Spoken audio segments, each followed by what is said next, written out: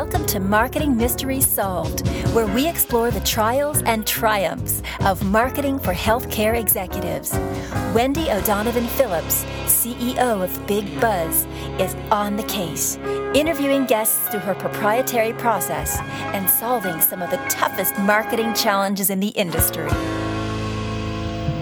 Let's get started. Hi, welcome. This is Wendy O'Donovan Phillips, your host. And today I have with you Steve Moran. He believes that right now, no one wants to live in a senior living community. And it doesn't have to be that way. It shouldn't be that way. He's the founder of Senior Living Foresight, a media platform that is kind of like Huffington Post, but for senior living. They help leaders have better cultures and higher occupancy. Their content includes things like how to make your staff love coming to work at the wages you currently pay them, or teaching leaders about the latest products and services.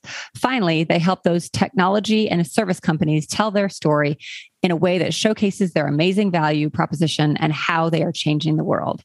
Welcome, my friend Steve. Oh, I'm so excited to be talking to you today. You're one of my favorite people to talk senior living and sales and marketing and strategy and all that kind of good stuff. Back at you, 100%.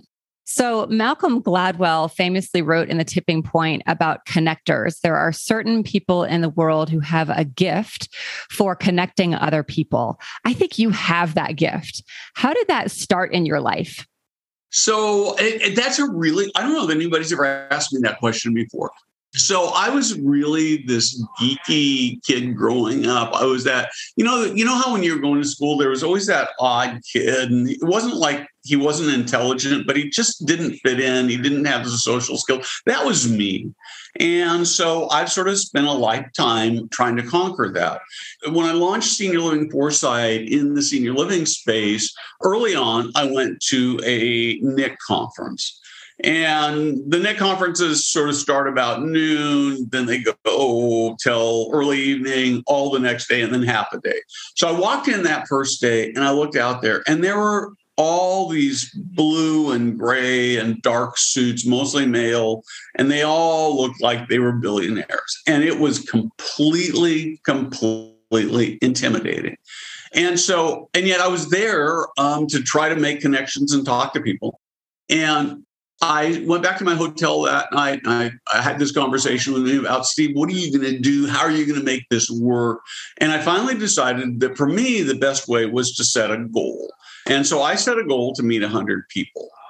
And I walked in and I would just force myself to walk up to individuals who weren't talking to anybody, walk into small groups where it looked like it was appropriate. And it was a emotionally draining experience, but it was really cool because I would say 85-90% of the time, I got a really positive response. Once in a while, it was terrible. I'd be treated terribly. I actually walked into this was another time, but I love this story. And I'm not going to tell you who the leader was. It's somebody I'm actually very friendly with. But there was a group of very prominent leaders that were standing around. This is sort of at the end of the evening cocktail party, right? They were people that one of them I think I knew a little bit, and one of them was somebody I really wanted to meet. And I started to walk up, and I got about 10 feet, and this guy who's really big name, very intimidating, he looked up at me and he says, "You guys better watch out. Here comes Steve Moran." And it was really, really intimidating. But, I just kept at it. And I recognized that there's always going to be a rejection factor. And as you might imagine, I don't give many rejections. I actually find instead of me chasing people down, I've got people chasing me down to have conversations. And so that's the result of a lot of hard work. One other thing is that, and it doesn't feel like it right now because I'm doing all the talking, but one other thing is I'm a really good listener. And I love to hear people's stories. That's so true. And I'm thinking back to when you and I were at the Smash conference late last year, and you equipped me with a little clicker and you said, try to talk to 100 people, have 100 conversations. And I had never thought to do that at an event. And you planted the seed in my mind that the whole point of attending events is to talk to people. And it can be intimidating. And I'm so glad that you touched on that, because it could be really intimidating for, I think our listeners will probably be surprised to know that I classify myself as an introvert. I do this very well. But if you throw me into a room of like 100, 200, in that case, there were 600 people at that conference, right? But I love what you said, that like walk up to a small group of people. Like that's all you need to do is just say hello. And I too, at that conference, had 100 conversations. I used my clicker and I met the goal that you gave me. I don't think I ever told you that.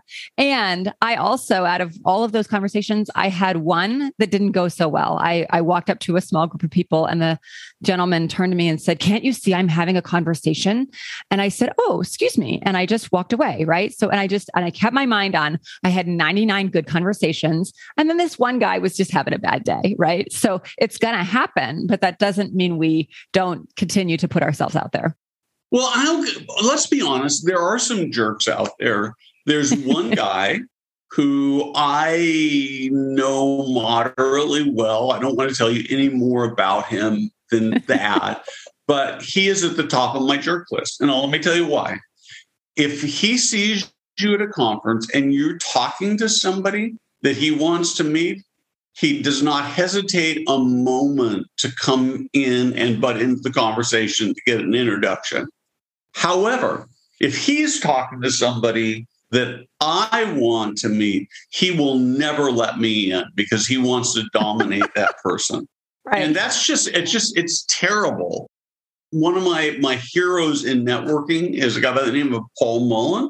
He's a developer. And one of the things I know about Paul, and I've tried to adopt this as my model, is that I know that if I see Paul, and this was true when I didn't know anybody, when I was just a nobody, when I was first starting this, I knew that if I walked into a group that Paul was in, and Paul was always in a big group of people, this outgoing, friendly guy. But I knew that if I walked in there, he'd introduce me to everybody. He'd make sure everybody knew who I was, and he'd do all these mutual introductions. And it was just his nature, and it was so much fun. So I love it. Yeah. And there are so many more of those out there in the world than the ones that are not good. And I always marvel at the fact that we're in the senior living industry, and it is a small, tight-knit group of people.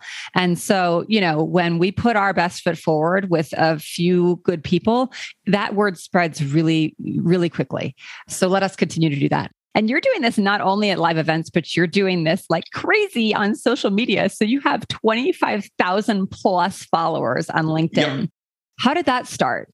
So early on, I didn't really know anybody. And so I would sit at home watching TV with my wife, and I'd have my laptop in front of me, and I would go through.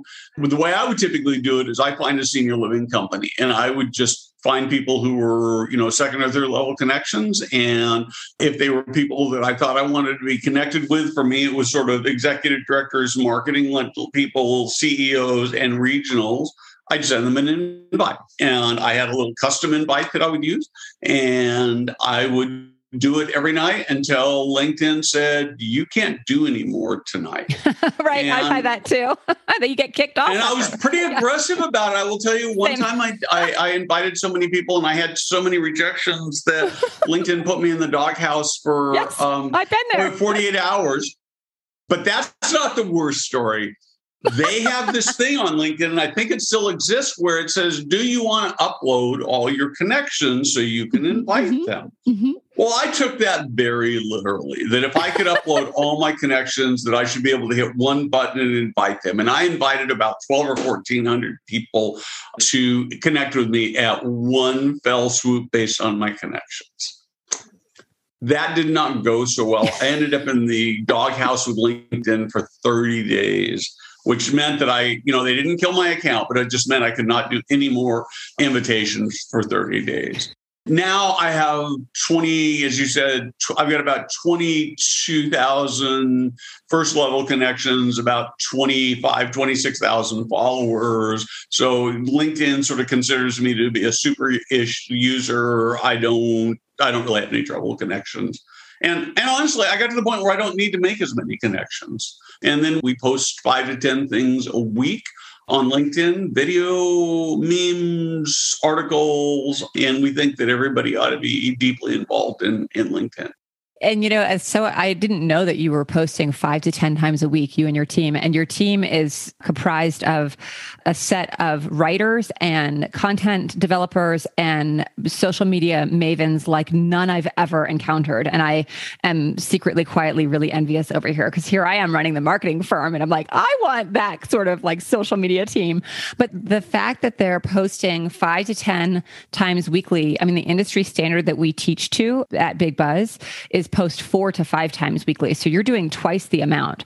And so for our listeners, what this really means is that I always say that the quantity of followers is not as important as the quality of the content that you're sharing. And I think that Senior Living Foresight has really struck a balance of both of those things, where you are extraordinarily active with an extraordinarily large set of connections that you've culled over the years, but then you're sharing content that is genuinely educational to the audience. Talk to me a little bit about what your vision is for content at Senior Living Foresight. Like what are your principles for it? So I'm going to actually back up on the connection side of things. There are 2 pillars on LinkedIn, and this would be true on Instagram, even Facebook, and that's that you've got to have great content, but you have to have followers, and that's why inviting people is so important, because if you put up great content and you don't have any followers, nobody's going to see it. I mean, you might do something amazing and get it shared out, but that is just, that's like rolling the dice. It doesn't happen very often. So the first thing we want to do is we want to put out content that people are going to want to look at. And generally for us, that means content that they're going to learn from. Once in a while, we'll put out something where we just think it's going to be fun, that'll make them smile. But that's, we're not super good at the humor side of things. And so mostly it's content that will help them be a better leader, help them market better, help them sell better, help them program better. We want it to be helpful. And we, first I would just record a video. I do a little cheesy editing and it worked fine. It's better now that I have somebody who does that as part of my team. It gives, it looks better. It's better. But you just got to go. This is a big thing. You got to go do it. And it does not have to be perfect. Yeah. You just got to go do it. I'm so glad that you touched on that, because I think that especially a lot of our listeners are operators or executives in senior living communities. And I think that there's this, misnomer that like, we've got to get the content marketing strategy exactly right. We've got to get the social media marketing exactly right. And it's so much more important just to join the conversation than it is to be anywhere near perfection. And I often think of it as being social online has the same set of decorum and etiquette as being social offline, right? That like, I don't cull and hone the way that I'm going to show up to certainly, a conversation like this one, maybe because we're recording, or if I'm going to an event, I might think, how do I want to show up today? But I don't think through every single interaction and pre-write every single thing that I'm going to say and, pre-design everything. So there's something to be said for spontaneity in this. There's a Japanese term that I love, wabi-sabi. As a recovering perfectionist, this term just speaks to me because you could get the office design exactly right. And then you realize that there's a big coffee stain ring on the desk. Well, that's the wabi-sabi. The space is still beautiful. That just indicates that there's some humanity in the space, that there's an actual real human being living here. And that contributes to the beauty. 2 quick stories, or really a thought in the story. One of the things that I see a lot that breaks my heart is I'll see senior living companies, organizations, they'll go out and hire a videographer and they will go in and they'll film residents doing perfect things and perfect dining room and perfect meals. And then it gets edited. And what comes out is this 2 or 3 minute video that it has perfect production values. The problem is that it's boring. And it's really hard for people to look at this and say, I hate that. This is, and they fall in love with it because they've invested all this money and it's terrible and it hurts them. And who wants to live a boring life? Right. That's not wants compelling. To live a boring right. life. That's right. That's right. Have you seen the video that just went viral of a senior living community that they used snow tubes and they put their seniors on the snow tubes and had them going down the hallways and had time of their lives. They're having the time of their lives. That's what the season of being older shall look like, right? Not like these staid, I know exactly what you're talking about. They're having a conversation over a dining room table. Oh, please. Who wants to do that for the rest of their lives? I want to go snow tubing. So I want to actually come back to this video about the residents and the tubes for a minute. I have had a number of conversations with people about that, where at least some of those people have come to me and said, boy, that is a terrible activity. It takes away the dignity of the older people. And the reason I want to talk about this is that I'm going to say that may or may not be true. And I don't know that we want to particularly go down that path. I think it really depends on the residents and the overall program. So I'm going to say that. But I think that in the context of what you put on social media, you've got to have a little bit of armor on, because sometimes our people are going to be critical. We live in a world where it's fun to be critical. It makes us feel superior to be critical. And you just, I'm not saying I love critics. I mean, they teach me things, they help me to learn, but can't let that stop you. There's a great book out of my friend Jim Tobin wrote it, and I've referenced it before on the podcast, called Social Media as a Cocktail Party. It's an older book, but the principles absolutely still hold up. And one of them is, as I said earlier, these rules of decorum, these rules of etiquette still apply. So TikTok is like really quick conversation with a friend, and Facebook is like having a party with your friends. Well, LinkedIn is more like going to an association meeting. So let us bring that level of professional decorum to the LinkedIn setting and mind our P's and Q's. And again, going back to what we were saying earlier about events, you're always going to have the naysayers. You're always going to have the critics. And I err on the side of, I certainly stand in my professional decorum when I post, and I err on the side of act now and ask for forgiveness later. I could always take a post down, right? And I trust myself enough in any social setting, online or offline. I trust my upbringing well enough to know that I'm not going to make a total fool of myself or my company, right? I recently did something, I made a total rookie mistake on social media and had to admit it to my team. We had been working on a project behind the scenes, and I showed a behind the scenes photo of this project we had been working on. Well, we hadn't bought the images yet. And the watermark is still on there from the very, very expensive image company that produces these images. And I know that every time that you do that, it's a $600 ding. And I knew that. But so all this to say, again, that's the wabi-sabi. I made that mistake. It was a costly mistake. I will continue to learn. I love what you said about critics are there to help us learn about ourselves and reflect on the world. And yet just keep going out and being ourselves and being social and connecting people, because that's what matters the most. And you learn from it. And at the end of this is, as I will do, and I suspect that you will do when we're done, you'll turn off the recording and we'll go, well, how was that? And we may just go, that was amazing. Or we may go, that was pretty good, but I wish we had. And that's all okay. You should be dissecting the stuff that you're doing.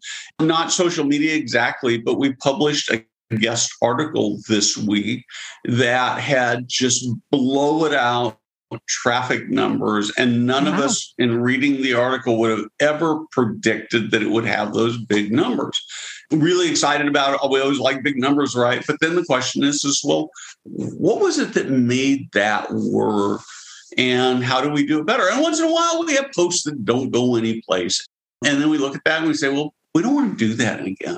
So reflection is so important. And the way that we encourage clients to do it is, go back in the social media feed and pull the last 12 to 24 posts and put them all on one slide and put them in front of the marketing department and the executives and the investors and the owners, whomever are the stakeholders, and ask, is this us? And do this exercise at least once quarterly, right? Is this us? Is this representing our brand? What's working well here? What's not?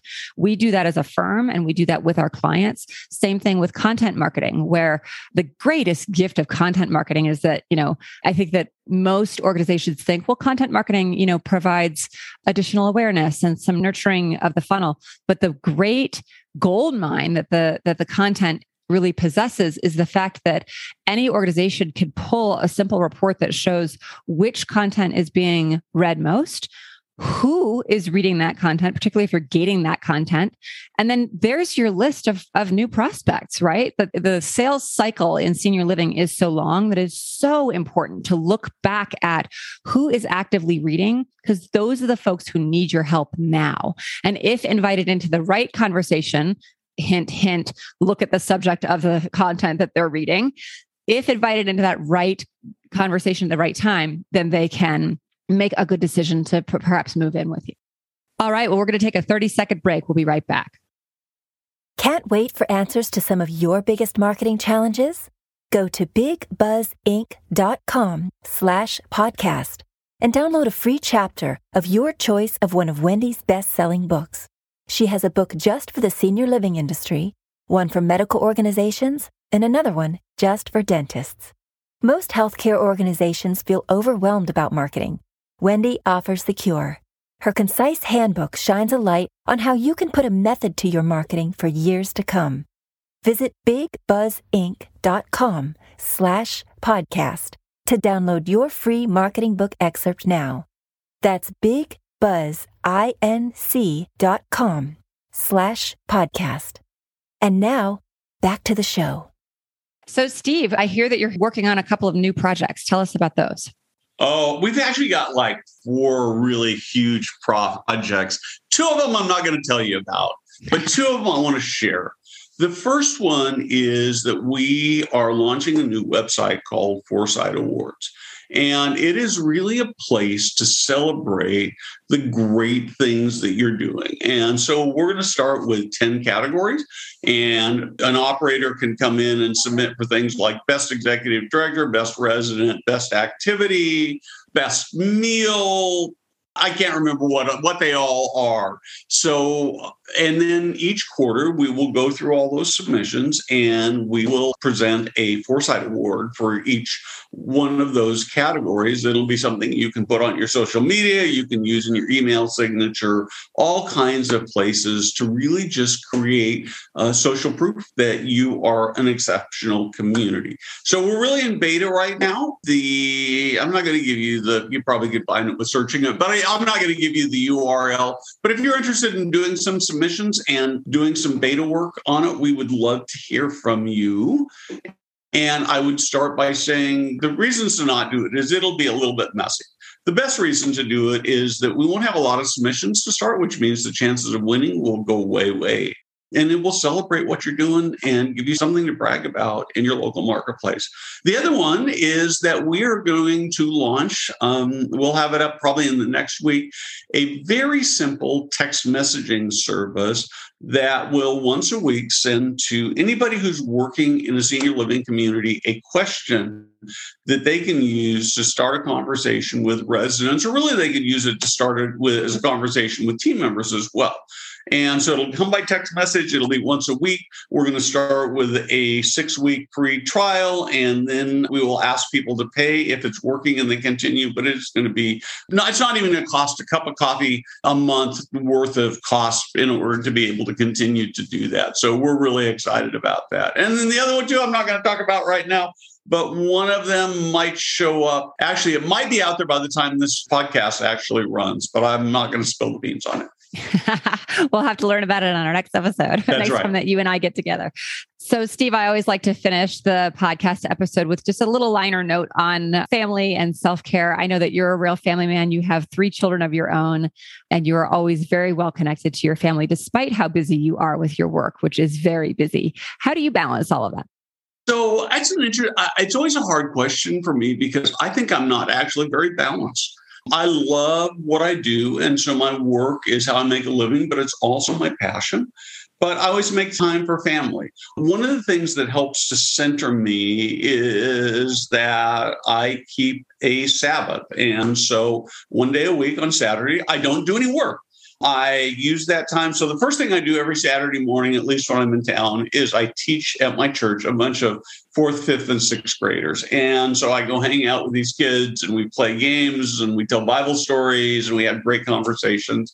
And then very often in the afternoon, I put my leash on my dog and go off and tromp through the woods. So this last week, we went up and hiked 6 miles, and that's very therapeutic. And I have 2 sons who live in town, and I see them almost every week, and some grandkids.